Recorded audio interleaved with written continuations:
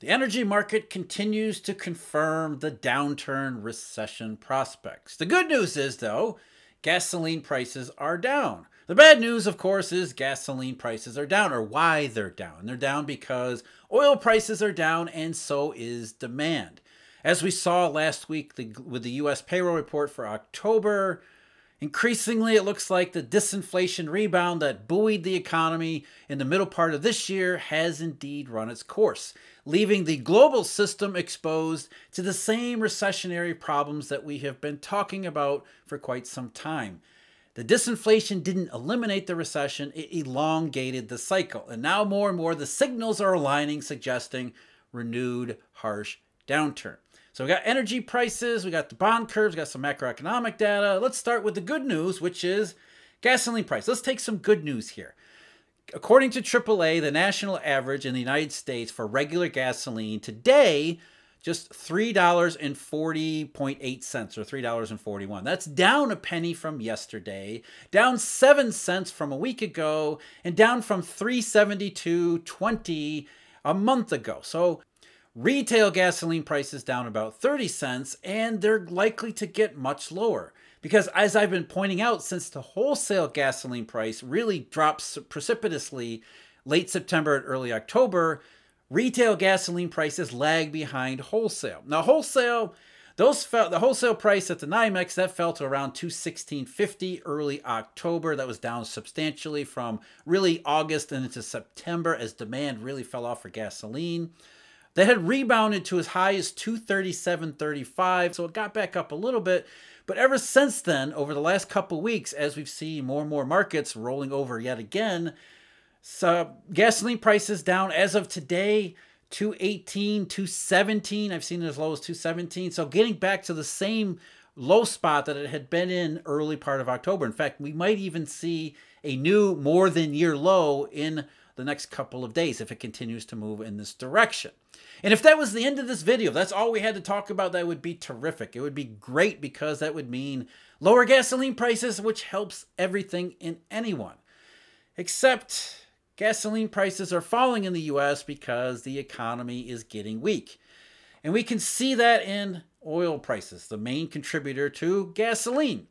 As of today, oil prices, the United States, WTI, the US benchmark for crude oil, that one fell below $80 for the first time since late August. As I'm speaking to you now, or just before I started recording, contract December 2023, $77.83, down pretty sharply today, explaining the gasoline sell-off. More importantly, though, not only are oil prices going down, and they have been dropping ever since September 27th when they hit a high of 93.68. So oil prices have been moving lower since December 27th overall. We got a little bit of a geopolitical premium with the arrival of the conflict in the Middle East, but even despite that, oil prices continue to move lower. Not quite the same dramatic fashion as gasoline, but again, geopolitical premium. But more importantly, as oil has been going lower, the futures curve has been flattening out absolutely dramatically. Monstrous amount of flattening.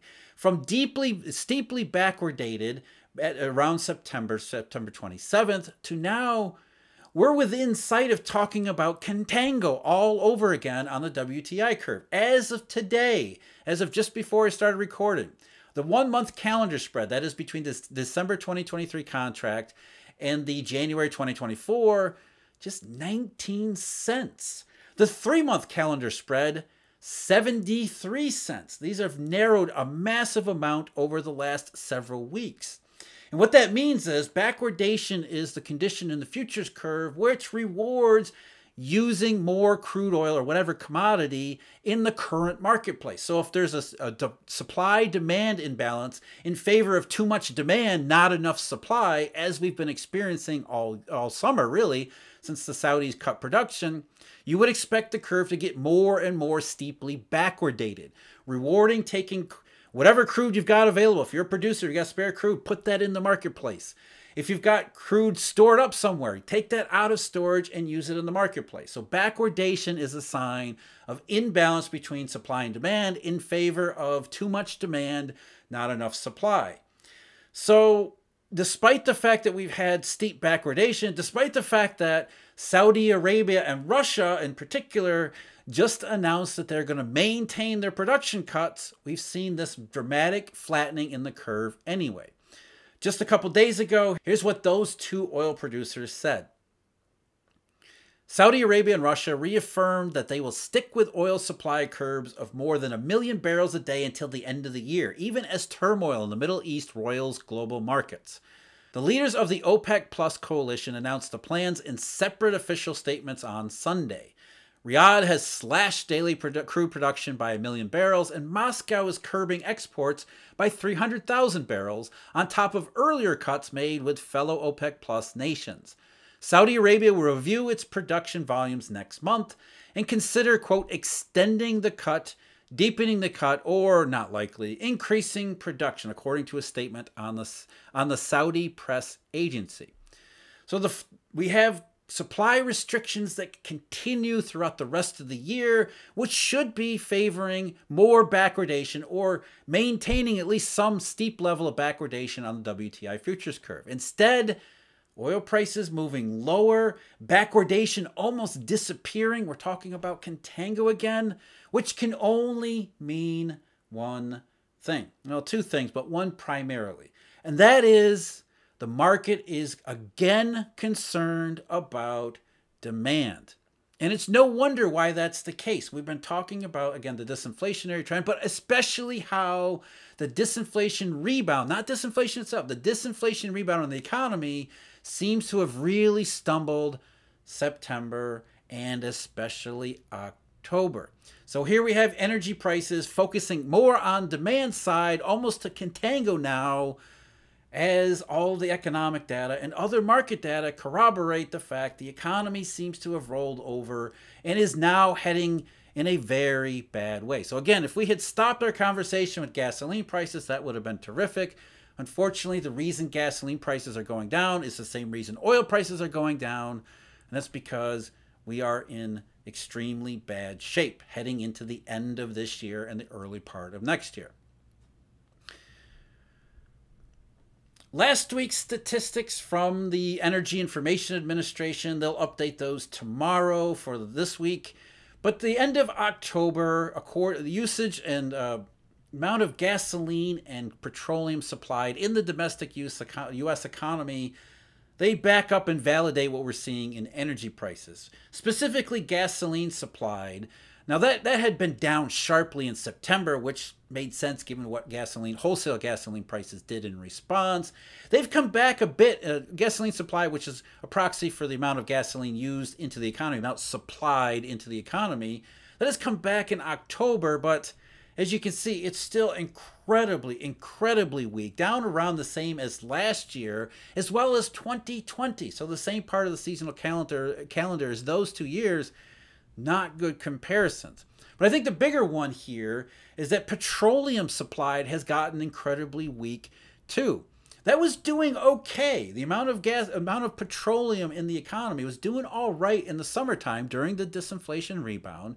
But then, it was same sort of transition. September and especially October, you see petroleum supplied begin to really slide and get weak. So where it had been along the same as 2021 at this point in the calendar, up until middle of September, now we're a little bit below the seasonal average for the last decade. So petroleum supplied use in the economy, that's getting weaker. Gasoline supplied demand for gasoline, that is already ridiculously weak. So it makes sense what energy prices are pricing, and the WTI futures curve in particular, how it's being reshaped. But as we know, this is not strictly about demand for gasoline or demand for crude oil. It's demand in general. It's economic circumstances, and to a degree, also Eurodollar and money liquidity characteristics too, but we'll save those for another video. Demand in the general economy, not just the US, but Europe, China, Asia, pretty much everywhere, which has gotten increasingly questionable. It's the same verdict that we continue to see in rates markets and government bond yields. The September effect, the September sell-off, which spilled over into October, across the global bonds. More and more that appears to be over with, as we've expected. Just to recap here, September effect means rates go up August, September, and part of October every single year, no matter what the conditions, no matter what the Fed is doing, no matter what anything is doing. Rates tend to go up, especially in September, often by a substantial amount. And then when they come out of the September effect, they go back into their fundamental pricing regime. And what had been interesting, and we pointed this out continuously over the last couple months, the 2-year spot on the curve, not just the U.S. Treasury curve, but also the German curve, that one did not participate all that much in the September effect this year, which was a warning sign that the global economy was indeed in danger of rolling itself out of the disinflation rebound into the recession that we continue to see validated all across these markets, including now long-term global bond rates and global bond yields. The Treasury curve, the 10-year hit its high on October 19th. That's when it was intraday above 5%. So since then, the 10-year has been moving modestly lower. We're at just under 460 as I'm speaking to you, or just before we started recording. So 460 on the U.S. Treasury 10-year. That means it's been down for a little bit over 2 weeks and counting. More and more, it looks like the end of the September effect, the end of the sell-off there. That's corroborated to a substantial degree by European interest rates, European bond market trading. I mentioned Germany. Germany's curve had peaked all the way back on October 4th. And that makes sense because not only is it susceptible to the September effect, but the European economy is in much worse shape. It's further along in this disinflation rebound and the rolling over out of the disinflation rebound than the U.S. is. So it came out of the September effect earlier, which it tends to do in these seasonal patterns. And it started rolling down. Interest rates there started going lower before they started going lower here, which is not uncommon. European rates have tended to lead U.S. Treasuries. So for the German curve, we see rates going lower for now over a month, which is pretty compelling evidence out of September, out of the sell-off, back into fundamental pricing of an increasingly ugly situation. Going back to the U.S. Treasury curve, not only do we have the 2-year, which has been pretty alarming and pretty interesting in how it didn't participate in the September effect, and therefore what the fundamentals are, but also further up on the curve toward the front, which is over here, further up on the front of the curve, the spread between the 3-month Treasury and the 6-month Treasury bill. That one has started to become more inverted too.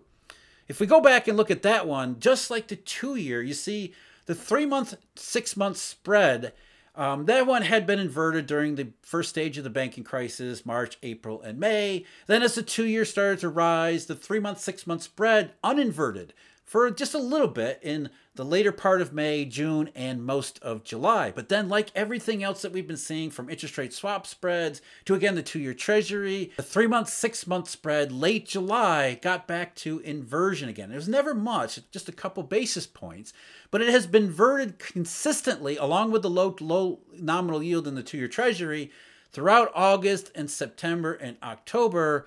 But then over the last week, the inversion between the 3-month and 6-month has become a little more noticeable, to the point that yesterday it was 9 basis points inverted, which is the most going back to May 12th, when we had just gotten the report that First Republic had failed. So not long after First Republic, banking crisis, this spot on the curve is becoming more and more inverted. And what does that mean?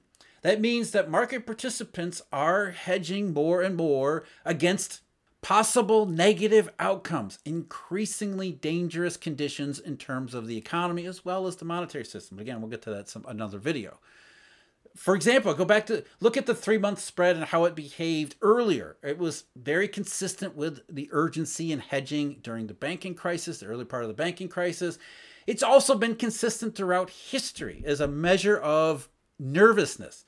The 3-month is a particularly important part on the it's a benchmark spot on the yield curve. The 6-month a little bit further on.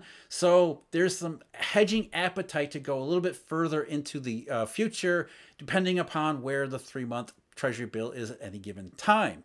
So if you're a little bit more nervous about the future, wherever the 3-month is, you might want to hedge and buy more of the 6-month bill, thinking that maybe interest rates will go down in the future. So it's a measure of potential angst and risk perceptions about everything from money to macro. Going back to 2018, for example, the 3-month, 6-month spread really flattened out starting in early December of 2018, consistent with what we call the landmine. It inverted in early June of 2019, which was a little less than 2 months before the Fed finally did cut rates. So again, market picking up on those perceptions. Going back to 2007, the 3-month, 6-month spread, that had flattened out with the rest of the curve in 2006. It inverted a little bit, which was a key warning. February and early March of 2007, it uninverted before Ben Bernanke said subprime was contained. It steepened out later in 2007 with the arrival of the crisis because the 3-month bill was doing wacky things, including big drops in the 3-month bill. But then, crucially, just before Bear Stearns, the 3-month, 6-month spread inverted in January and February 2008. In the cycle before that, the 3-month, 6-month spread, that had flattened out in the summer of 2000, and then inverted in October of 2000, just a couple months before the dot-com recession would begin later on. It got heavier into inversion just as the dot-com recession was beginning. So between January and March of 2001, the official start of the dot-com recession was March 2001. We got much heavier inversion in the 3-month, 6-month spread too. So the 3-month, 6-month spread, key indication, hedging demand, things not going well in the economy and monetary system, pay attention to that one. And like the 2-year nominal treasury, that had been saying all summer, look out because the economy isn't strong. It isn't in anything more than a transitory upswing that when it turns to the downside again, as we're seeing in energy markets and global rates markets, it's not likely to look very good. So to recap, gasoline prices are falling. Hooray, that's terrific. Except gasoline prices are falling because oil prices are down and the global economy more and more looks to be, sadly, heading into the worst part of its recession. The global economy has been in recession since the fourth quarter of last year. Variations in intensity and degree and timing, all of those aside, it was not finished. It wasn't ended. It wasn't eliminated. The cycle was elongated by that detour into disinflation in the middle part of this year. And now more and more confirmation that we are indeed going to experience the last leg of the downturn, the most serious one, and the one that includes the labor market in it. So gasoline prices going lower, that's good. But the reasons why, not good. You want to look a little bit deeper into the September effect on the bond market, not just treasuries, the global bond market. Check out the video link below me. As always, I thank you very much for joining me. Huge thank you, Eurodollar University subscribers, Eurodollar University members, some of whom you see over here. And until next time, take care.